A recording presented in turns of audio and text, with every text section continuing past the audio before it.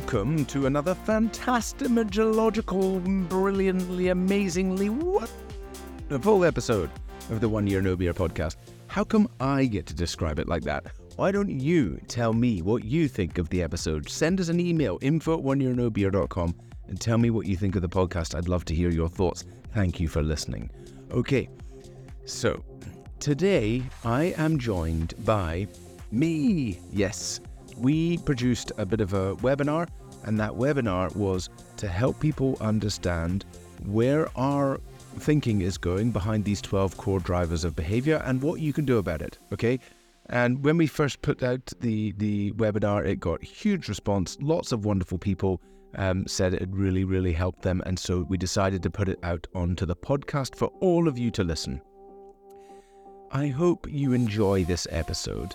I would highly recommend grabbing a pen and paper. I would highly recommend being somewhere you can take a note or think about it. I hope I make you think about some things in your life, wherever you are in your journey. These are some of the core things to really consider, especially if alcohol is showing up for you. But if any compulsive behavior is showing up for you, then these are the things that we need to look at. Okay, my voice is going to change because this is recorded differently from the other one. Okay, let's jump into some of the science. Good evening, good afternoon, good morning, wherever you are in the world. Thank you so much for joining. If you are joining live, if you're watching the recording, thank you for watching the recording. Yeah, it's been a whole year since we launched Complete Control. And so in celebration of that, what we wanted to do is really give everyone some insights into the learnings that we have made over this last 8 years of running OYMB, and try and help as many people as possible on this wonderful journey.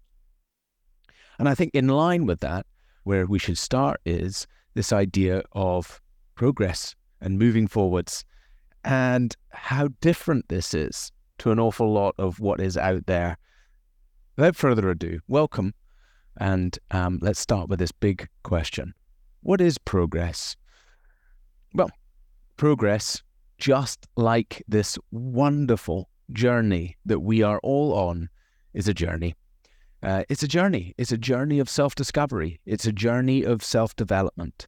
It's a journey of trying to understand all of these things and these factors about ourselves, our past, our present, our existence on the planet, and why this thing, alcohol, or any other thing, insert behavior, shows up.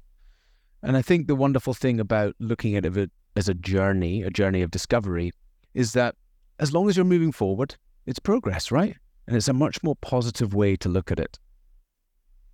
I think often when people set out on the journey, they maybe think, right, that's it. I'm going to take a break from alcohol. Or, I'm going to do dry January. Or I'm going to stop drinking for 60 days. Whatever that idea is. And I think people get confused, right? They think it's a straight line. I'm just going to get there and great, and everything's going to be done, and then I'll be happy because I've won. That is not what it's like. Just like running or setting up your own business or finding a new hobby or anything, any big challenge, the reality is it's full of bumps and turns. I mean, look at this poor guy on his bicycle. Imagine how much that hurts when he gets down to the bottom and all those rocks are there, right? That's going to be painful. There's blood. There's tears. Ow. That didn't work. Let's try again, up to the next little hill. So if we understand that this journey is like that, then why would there be any blame, or why would there be any downfall? Why would there be any negativity? Because it's just part of the process. It's just part of the journey. And we've just got to go through these things and understanding, even in the moment, that these are part of the journey. I think when you look at what is traditionally out there, and certainly this is starting to move on, it's all a bit black and white. And I think there's a lot of issues with this and something that we need to change in society. I think even society now is used to it, right? You're either abstinent or you're drinking. There's no in between. It's black and white. You have a problem drinking, or you need to be abstinent, and this is the way it's going to be forever. When actually that's not true. There's a whole cycle or circle inside here trying to understand. There's a grey area in between all of these things where maybe you drink a bit and maybe you don't, and sometimes you do and sometimes you don't. but not just so absolutely clear. So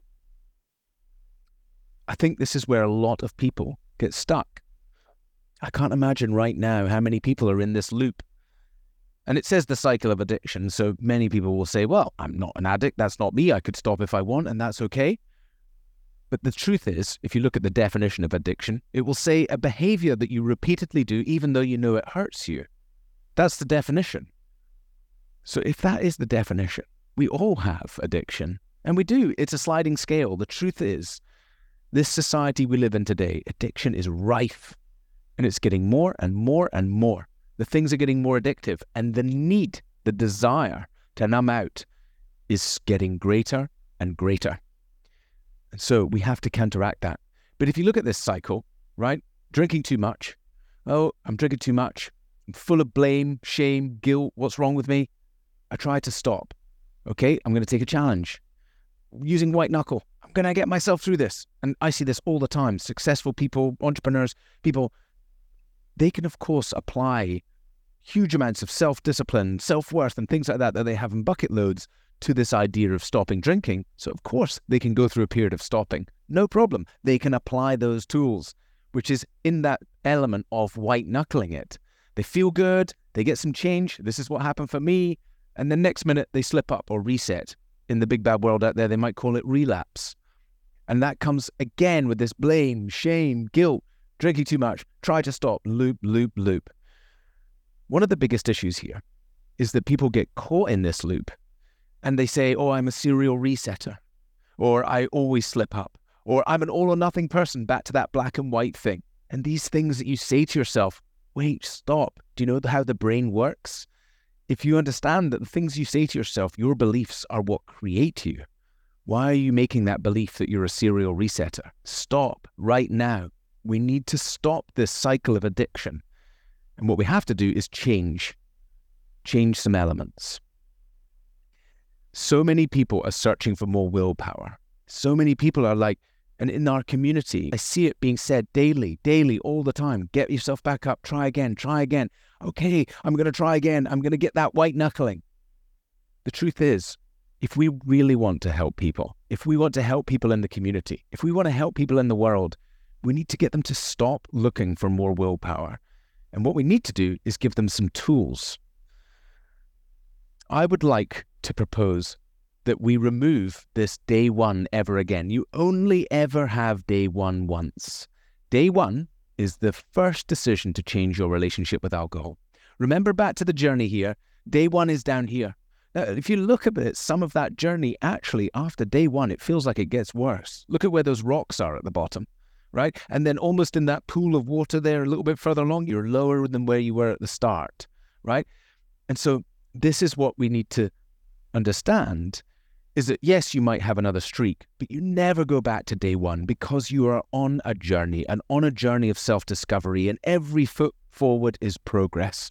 And it's so much more encouraging that. It doesn't matter. If you slip up, if you reset, okay, I learned a way not to do it. Let's imagine Thomas Edison trying to create the light bulb. How many times did he try? Thousands of times. And what did he say? I've just found another 1,000th time how not to make a light bulb. And you, just in your slip up, in your reset, I've just found another way not to do it. So that is one of the things. We never go back to day one. The real thing we need to encourage people for are just 4 key things. These are the tools that mean that you require less willpower. And if you feel like you're using willpower, then you need more of these things. This is like the solution to feeling like you need more willpower. Accountability, so key. We really struggle to be accountability to ourselves. Support. We need to talk about things. We need some encouragement. We need to know that we're doing well. We need to understand what's going on for us. Education. We need to understand more about the substance, the reason why we're using it, what other people are like, why we're behaving in that way, what other solutions there are out there. And so really trying to educate yourself, reading the Quit Lit, learning the books, understanding what's going on from a science perspective, your own behavior perspective. This is the education part. And then connection. This is super simple. If your society around you is is all heavily drinking, you're going to struggle. And so you need to feel that sense of connection with people who are living how you want to live. And this is really key. These are the 4 things. You can find these in so many places. You don't have to find them with 1 Year No Beer. Of course, I think we're the experts at it. Of course, I think we deliver the best possible tools, but you can find this in spades out there in the world yourself. So go in search of these, not of willpower, and you will find success more rapidly than you would figuring it out on your own and using willpower. So everything here, and I think more specifically what we designed with Complete Control, is based on this simple thing, which perhaps in some other programs is almost the opposite. And that is that you are powerful. You are entirely powerful. You can change your life. You can change your brain. You can change your environment, your circumstances. You can change who you are. You can change everything. And so that means you have the power to change your situation. And as long as that is the case, then you can put yourself into a place where you are not compelled to drink alcohol, where you do not need alcohol, where you can effectively take it or leave it. You might choose to leave it forever or good. That's amazing. What a great place. But let's be agnostic about it. Let's not be leaving it and still holding yourself with white knuckling. No, let's release people from the power of it, right? This is what I firmly believe we can help people do. So how do we do that? Well, let's talk about what actually drives compulsive behavior. And rather interestingly, as we designed this, originally it was slightly less. And I was like, no, we're missing a couple of core factors as we came up with this model. And it was like, okay, 12 core factors. And again, I think that resonates with another program out there in the world, that these are the 12 core factors that drive compulsive behavior. And that when you understand these, but more importantly, you understand where you are with those, you will have some clarity on what is driving this behavior in the first place. The need to numb out, the want to go past 1 or 2. And it's relevant whether you were talking about alcohol or sugar or caffeine or porn or gambling or social media or work, the most acceptable addiction there is out there. So let's move on. What drives compulsive behavior? Number 1, I've used the word ego here because there's some really interesting science here that when I use the big T word, people run out the room and go, I don't have any of that. I'm going to explain a little concept to you. So during the years of between 0 and 7, you don't have a conscious, you only have a subconscious as it's forming. And at that time, we're incredibly perceptible to what is going on around the world. And what happens as a child is that we perceive some moments that we don't understand. They become shocking.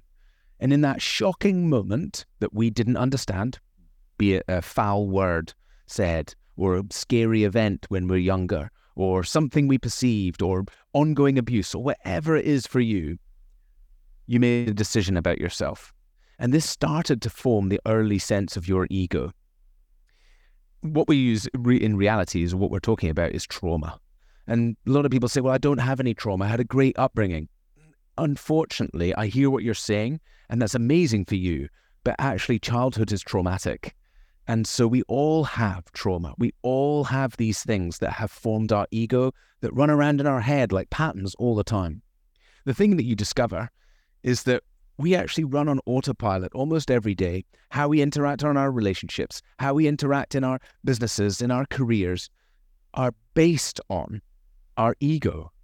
And our ego is based on the things that happen to us. Most likely, of course, there are subsequent events that can affect that. But these events that happen between 0 and 7. When I discovered this and found it out for myself, I was so utterly gobsmacked and shocked. I found some simple memories through the help of support and coaching that I understood were running around and creating patterns every day in how I built a business and how I showed up. And you know what was even more powerful? Is that once I found out what those were, I could choose to act differently. And that is what's so powerful about this. It's not about going home to great big amounts of healing of all of this trauma. Yes, that's another element of work. It's about becoming aware. And when you become aware, you can consciously choose a different path. It's so powerful. So much of this drives our compulsive behavior. A huge proportion of our desire to numb out comes from these past experiences. And this is why my encouragement to all of you is do the work, right? These 12 are the work for sure, but this is such a core one. And there's magic to be found here. There's gold dust to be found in digging back here. Let's pause just for a brief moment. I just want to share with you some of the heartfelt feedback from our incredible Complete Control community members. Listen to this. I don't know how I signed up. I think I just got an ad on Instagram and just got a whim, just hit the button and did a call and then signed up and didn't really consciously think much about it. And then after that, I was like, what did I just sign up for? Wait a second here. Like, far exceeded my expectations. I'm usually extremely skeptical, so I don't know how I even signed up in the first place, but whatever it was. So it's just amazing how, like, the transformation that I've seen, and even the drinking part is just kind of it was the Achilles heel, but it's kind of just the superficial problem. And it's like, once I kind of clear that up, there's so much more possibility. And you know, the exploration discussions with Gary, with Candace have just been so powerful, and kind of, they both kind of focus on a different area. And then with Glenn kind of looking at my data, and with my cohorts or classmates, or, you know, it's just been, everything has just been so powerful and kind of supportive of, you know, completing the whole picture of how I do this. So just really grateful, and yeah. And also just feel more grateful, and not only just for all of you, but just in life in general. It's just a little bit more clarity and peace and calm and so forth. So I am incredibly grateful for this entire program, for everybody on this call, and everything that we were able to experience.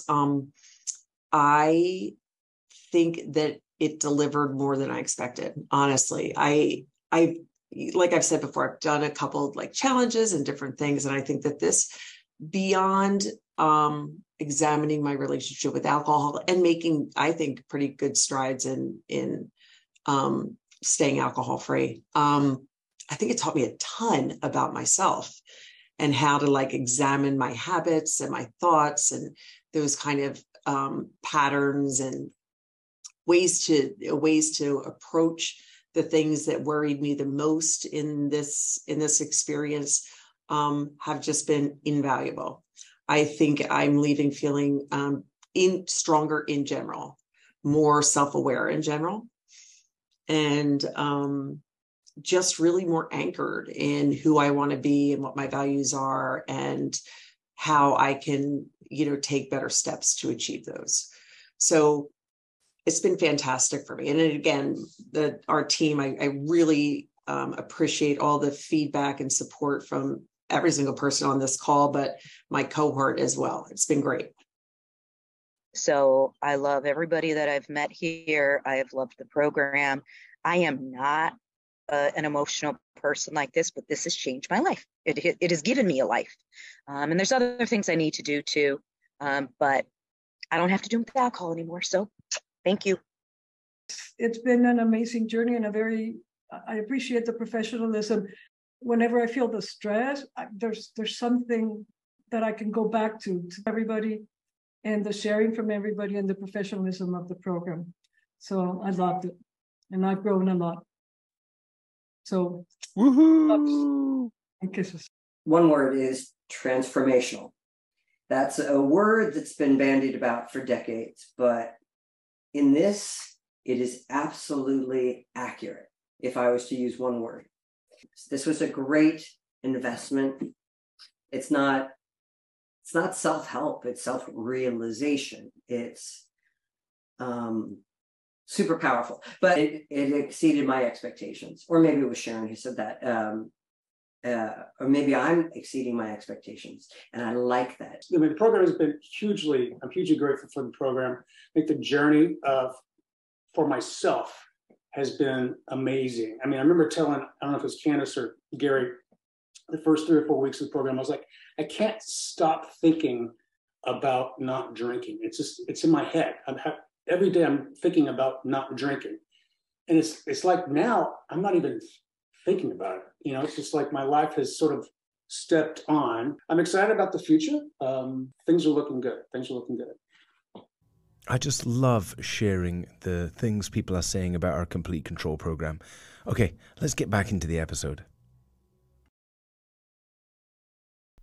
Okay, so the next core driver is stress. It's such a core driver of compulsive behavior. The thing about stress is we're not going to be able to eliminate stress from your life. We're not going to ask you to go and spend the rest of your life meditating in a cave like the llamas. That's not realistic. We live in an incredibly stressful environment. We live in an incredibly stressful society. So we have to find ways to mitigate that stress. In our Complete Control program, we use a device to help people understand their stress so they can see on their central nervous system what minute by minute what's going on. Are you in fight or flight or recovery? Now, you can see some of this stuff in some of the wearables. We also use an Oura ring and things like that to help people understand. But what you have to understand is some really simple math. A stressed out central nervous system that does not get any recovery will always require numbing at the end of the day. And if the numbing is not alcohol and you manage to use willpower or something else like that to abstain from alcohol, it will be something else. You'll be reaching for the cake, the Netflix, to switch off at the end of the day, something else. So understanding that we have to go in search of calm. I know in all the programs I rabbit on forever about meditation because it is so key. But if you think about during your day, and I talk about a perfect example, imagine for a second you have a very busy meeting which you come out of. And for instance, maybe you had a couple of glasses of wine last night. So already those will significantly impact your central nervous system the next day. You won't get the deep sleep because of the amount of, even a small amount of alcohol disrupts deep sleep. So whether you realize it or not, you wake up a bit more tired, you wake up a bit more sluggish. And so the central nervous system is already working hard. We show people that really when you drink alcohol, it's like giving yourself the flu. Right? Your body is fighting hard to process this poison, to get this out of your system as quickly as possible because it's completely caustic. It is a poison to the body and central nervous system. So that's very powerful. Recognizing that, you come into this meeting a little bit tired from having a couple of drinks last night and think, you know what, I'm going to go and have a coffee. Coffee is another really compounding tool to your central nervous system, pushing out that ability for you to get recovery. So again, you spend the afternoon not getting any recovery in the day, and the foregone conclusion is there. There you are at the end of the day feeling like you need to take the edge off again. There you are at the end of the day feeling, oh God, I need a drink, I need to unwind, I need to watch Netflix. So we have to go in search of mitigating that. And I think that's where some really good tools come in place, like meditation, breath work, things like NSDR protocols, again, which we teach. That's Professor Andrew Huberman, wonderful podcast to listen to, and show you some simple breathing techniques which have been scientifically proven to be the fastest way to bring your central nervous system back into parasympathetic. And that's what we have to do. We have to find ways as often as we can to get ourselves back into parasympathetic. So, stress, a major causer of compulsive behavior, but not just about understanding your stress or how stressed you are. You're going to go through life some period where stress is. Understanding more that of these 12 factors, if all of them are in a bad state, you're going to really struggle. You're going to want to drink and drink often. If sometimes stress is really out of factor, then let's make sure the others are in balance. Let's make sure we've got the work done in other areas because we know we go through these stress situations. And then most importantly, let's make sure that we've got the tools to deal with stress. Let's make sure that we're creating those good habits to handle it. So, relationships. I'm sure this goes without saying, but let's talk about your closest 3 to 5, depending on how big your family is more, but the closest relationships, the people you're closest to. If those relationships are bent out of shape or broken, then you will always desire numbing. Understanding that relationships is a core driver, then we need to do the work in order to mitigate that. Now, some people come onto the program or some people come and, relationships sometimes break down. And there's not much you can do about that. Yes, what you can do is change your perception and how you feel and create yourself more boundaries around it so it's less of a driver at the time. And I think that's usually where people need support. Relationships is really key. So getting into a place where these relationships are mitigated, or at least relationships are more harmonious, is going to set you up to be in that place where the desire for compulsive behavior is less. There's so much to do here. You know, when I ask people sometimes the basics, like, what's your partner's love language? And they're like, what are you talking about? It just tells me one thing. I'm like, it means that you haven't even started reading the beginner books. You know, if I was to say to somebody, Think and Grow Rich, is it a good book? Or Stephen Covey, 7 Habits of Highly Effective People. Majority of people would go, yeah, you know, certainly business leaders, execs, people like that, mostly would go, yeah, good books, because they understand the concept of, in order to be successful in work or build a business or be successful, I have to study this stuff and understand. Well, why don't you do that in your marriage? Like, why don't you do that in your relationship? Why are you not investing in the business of your closest relationships? And I think one of the foundational books, like even if you Googled, I'm trying to understand my marriage better, that Gary Kelman love language would be right at the top. These are the things that I encourage you to do. By the way, if you don't know what I'm talking about with the love language, go to Love Language and fill it out. There's a wonderful survey. He's done a great job of the quiz now. Find out what your love language is. Find out what your partner's love language is. Start talking to your partner in their love language and watch massive change happen. So often people come in and they say, Ruari, this is great. I love all this stuff. It's so good. But you're talking about all of these things and they're way up here. I'm nowhere near that. I'm down here where my relationship's in the shit and I'm drinking too much. And what I say every time is, look, change doesn't come like, oh, I'm at the bottom of Everest and I need to get up to the top and we have this massive, great big journey to come. It's actually much more simple than that. Because when you start applying, right, some simple tools and techniques, some simple things, it's actually transformational for it. The perfect example is a relationship, right, where normally it's a communication breakdown. And the communication is broken down now. So now all you are in is just fighting over crap. Every time you say something, I'm going to argue. Every time you say something, it's got so petty and absolute bullshit. But when you crumble away from all the crap, inside, there's just somebody hurting and another person hurting. And they're both not getting something what they need. And they're not communicating properly to each other. And that when you get the communication going and you're like, well, I still love you and I still love you. And we both want a future together and we know what that is. Harmony goes. And then instead of it being like, oh my God, I'm slogging up the hill to Everest, it's actually like, hey, let's walk together on this wonderful journey of transformation because we've now started to figure some of this out. So that's how change and transformation happens. It feels like it's got so far to go, and that's what keeps us stuck. But actually, with the right tools and the right techniques, it's a much faster change. Okay, hopefully that was helpful. Connection. Connection is such a big one because this is like our connection to society around us. And this is how we interact with the wider group, our community, the people around us. The thing about drinking is it's so ingrained in society that so much of it now is linked subconsciously to your identity, your belief about yourself. We've spent decades becoming a certain type of drinker, becoming a certain brand, right? And you're like, oh, well, I'm this, I'm that. And people say I'm this, a whiskey drinker, a vodka drinker, a fast drinker, a short drinker, a party guy, a non-party guy, you know, sit out drinking all wine all evening person, whatever it is. And so society has these expectations about us. And then when we try to change our relationship with alcohol, what we do is go, do you know what, guys, I've had enough of the way you're behaving. I'm going to go over here and be different like this. Well, our innate, very tribal way of being says that when we left the tribe, we died. We got eaten by that saber-toothed tiger.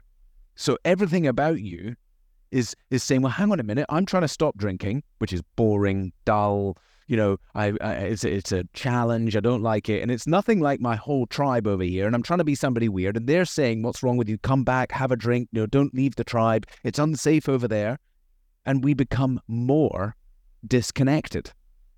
And so many people are out there trying to do this, and then they're like, well, unless you're a sociopath, you can't be disconnected. So what happens is, we find the only way we have a sense of connection to ourselves and to others in society around us is to return back to the fold. And this is where we feel connected. Okay, I'm back with the tribe again. I feel good. I'm drinking again. But it's not really what you want. So this is why it's so key. It's so critical for you to build connections who are living how you want to live. And we do wonderful resources to help people with this, like the Facebook group, like the Slack community, so you can feel a sense of connection. But there's only so much connection you feel on reading messages on a Facebook group.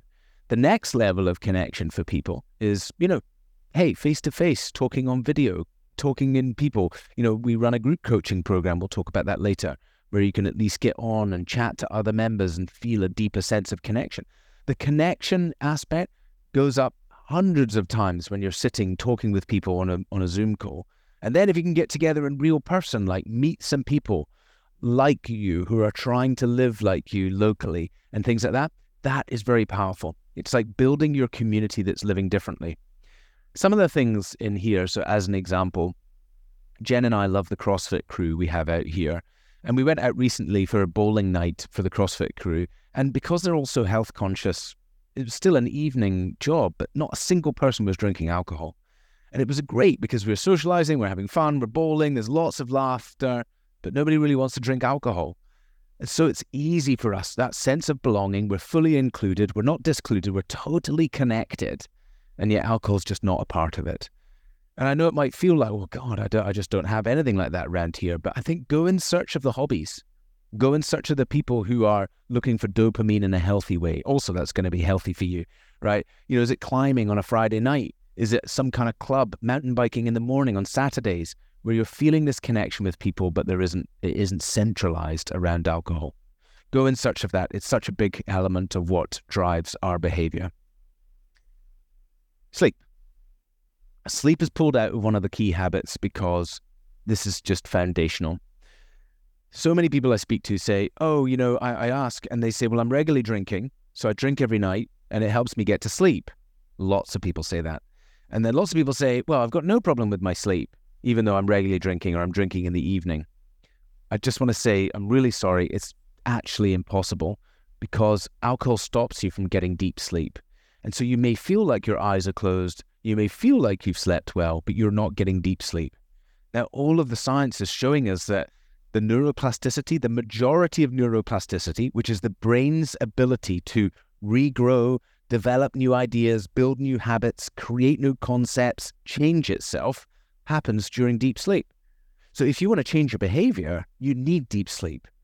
It's really key for that part of changing your brain, of changing these constructs in your head. So sleep is really important. Also, there is a reason why they use sleep as torture, literally sleep deprivation as torture, because we just can't function. You'll die if you don't get sleep. Everyone needs good sleep. Most people who are regularly drinking alcohol, they don't know what good sleep is. And people often say, I've never had good sleep, or I only sleep 4 hours in 24, and things like that. A lot of this is tied up into a spaghetti mess, because things like ADHD and things like that hyperactivity stops people from getting sleep. I know that was me. And in fact, a lot of the science is showing us that ADHD, or predominantly a lot of ADHD, is actually developed by lack of good sleep routine in babies. And more importantly, they now show very common similarities between ADHD or severe ADHD and just somebody who is very sleep deprived. The similar types of behaviors. So this one is a big one. And if sleep is one for you and you're like, okay, my sleep is shit, it always has been, you just need to go all in on sleep. Read the books. How many books on sleep have you read? Listen to the podcasts about sleep. What are you doing about your bed? I'm serious. Invest in your bed. Why do you spend 10 times more money on a car than you do on a bed? You spend most of your time in a bed. Think about 10 million Egyptian thread count cotton. Our bed is phenomenal. We invested heavily in our bed, making sure that we sleep so well. It is to die for. And in fact, if you ever come around to my house, our guest room is like that too. It's just an amazing bed. And people go, God, I slept so good. I'm like, yeah, that's what you get when you invest properly in a bed. And now there's some great tools as well to help cool down the room, removing the devices from your room, finding more calm during the day so that your central nervous system isn't stressed out, etc. If sleep is bent out for you, go deep into sleep. That is my core thing for me here. Make it a focus. Okay, mental health. This is a coexisting thing, right?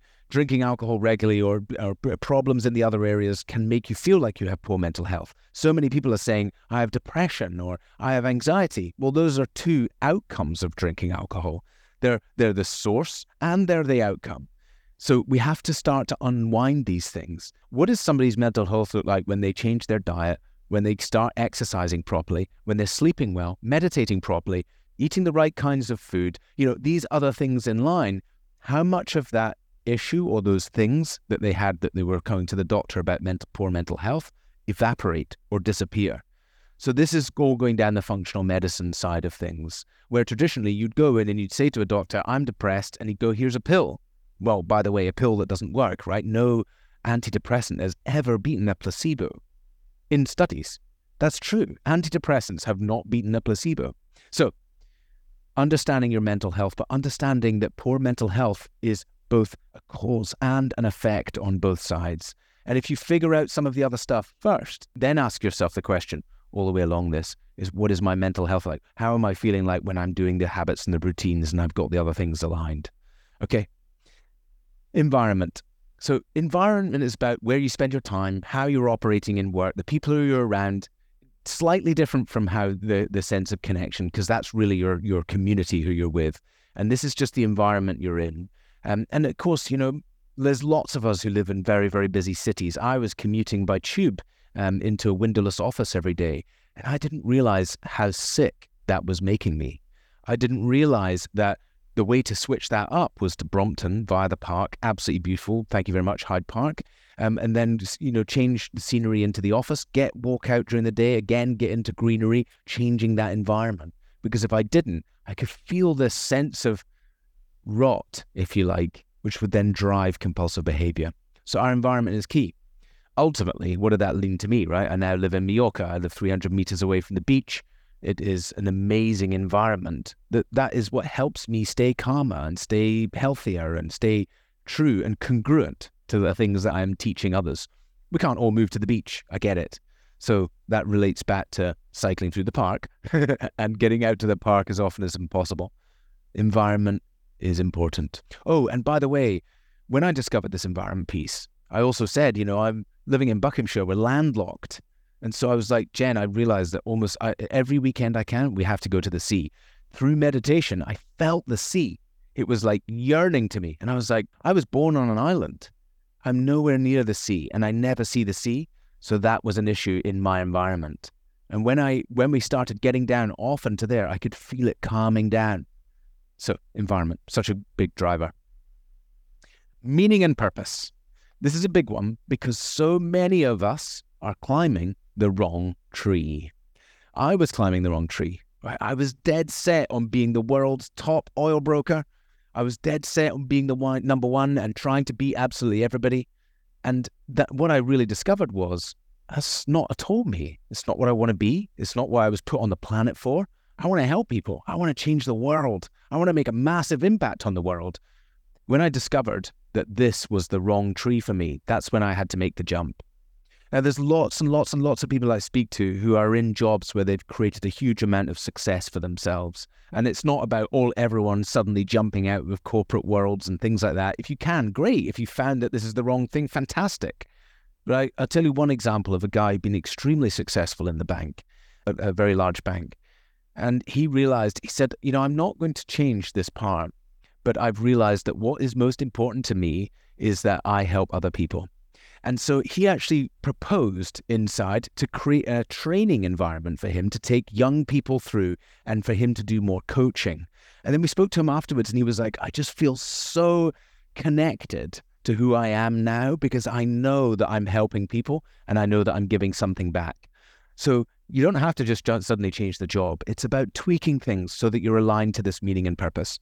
A very high proportion of highly empathic people, right, turn to compulsive behavior. And this is because emotions, we're not taught how to deal with them. No one teaches us how to process our emotions. If you grew up in my age group or above, absolutely not. What? Emotions? Pack them down. Let's not talk about that, right? So we've been preconditioned with our emotions.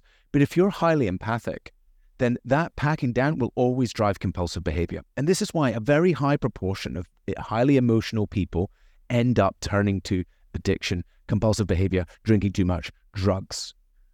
But guess what that means? And this is what's super awesome, is that when you help those people and you help them remove that behavior like alcohol and in 1 year no beer, guess what you end up with? You end up with a community of really empathic people who care and want to support other people.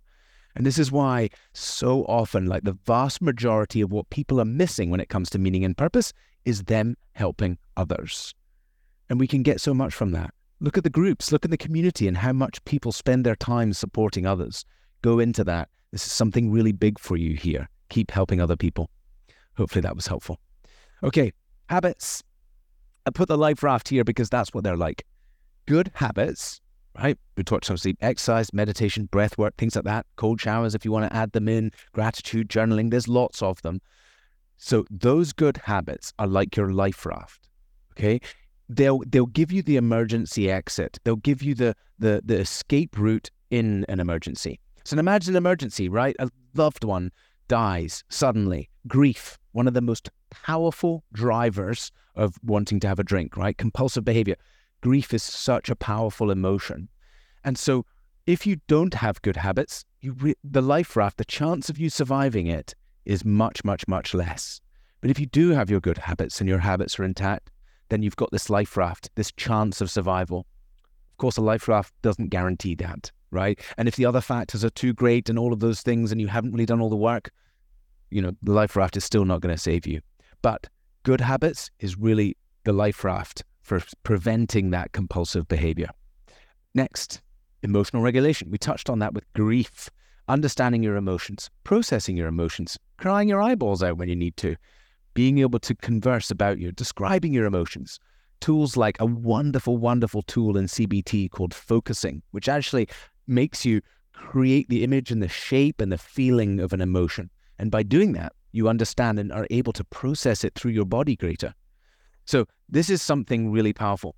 I think I'm almost every single presentation and things like that, I have to mention this, but I'm going to name drop it again. When I met the Dalai Lama, which is a great phrase, but when I met the Dalai Lama, what I got to understand is one of his greatest agendas, one of the big things that he pushes out into the world is that if we can teach our children to understand their emotions, then this is how we change society. Such a simple factor.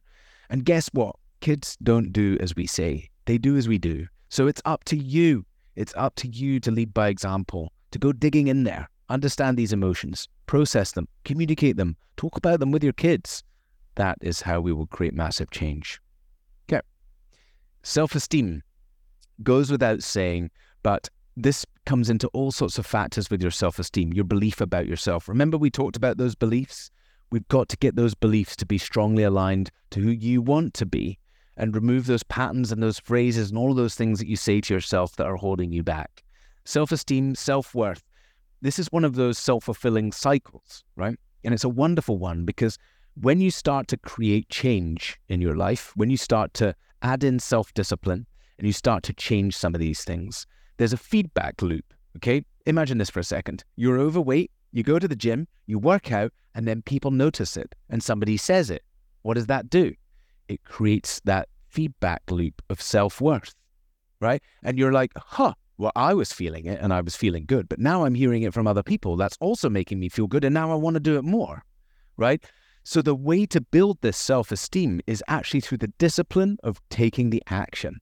And therefore you get that feedback loop of self-worth, self-esteem, build. It's like a power generator. When you start the momentum going and it goes and it goes and it will carry you through. So such a powerful one. Okay.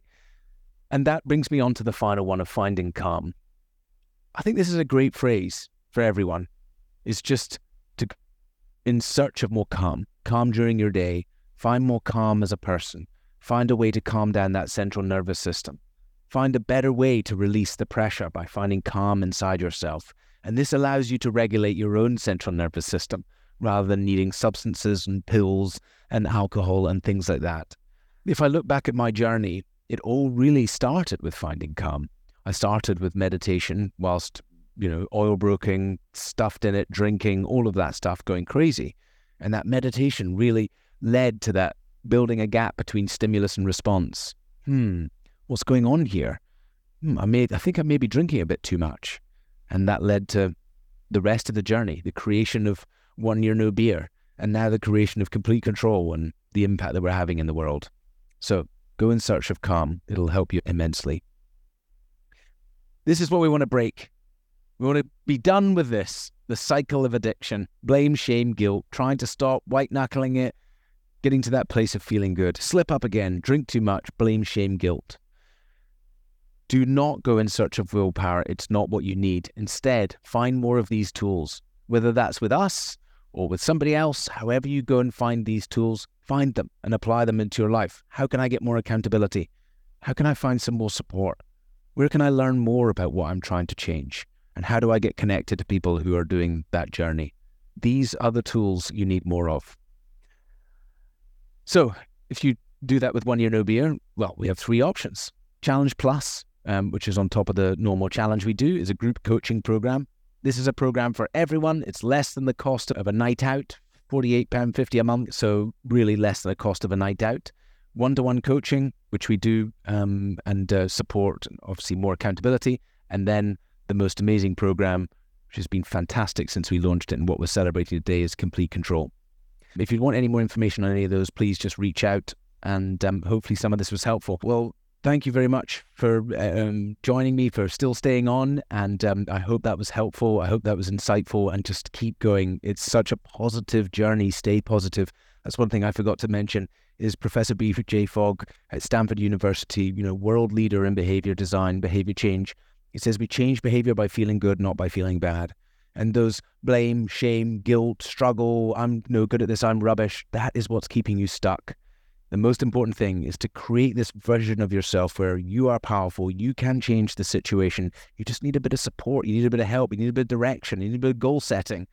And that's going to enable you to make the changes you need in your life. Okay, you're just all awesome for even being on this journey. So massive respect to you for that. All right. See you soon.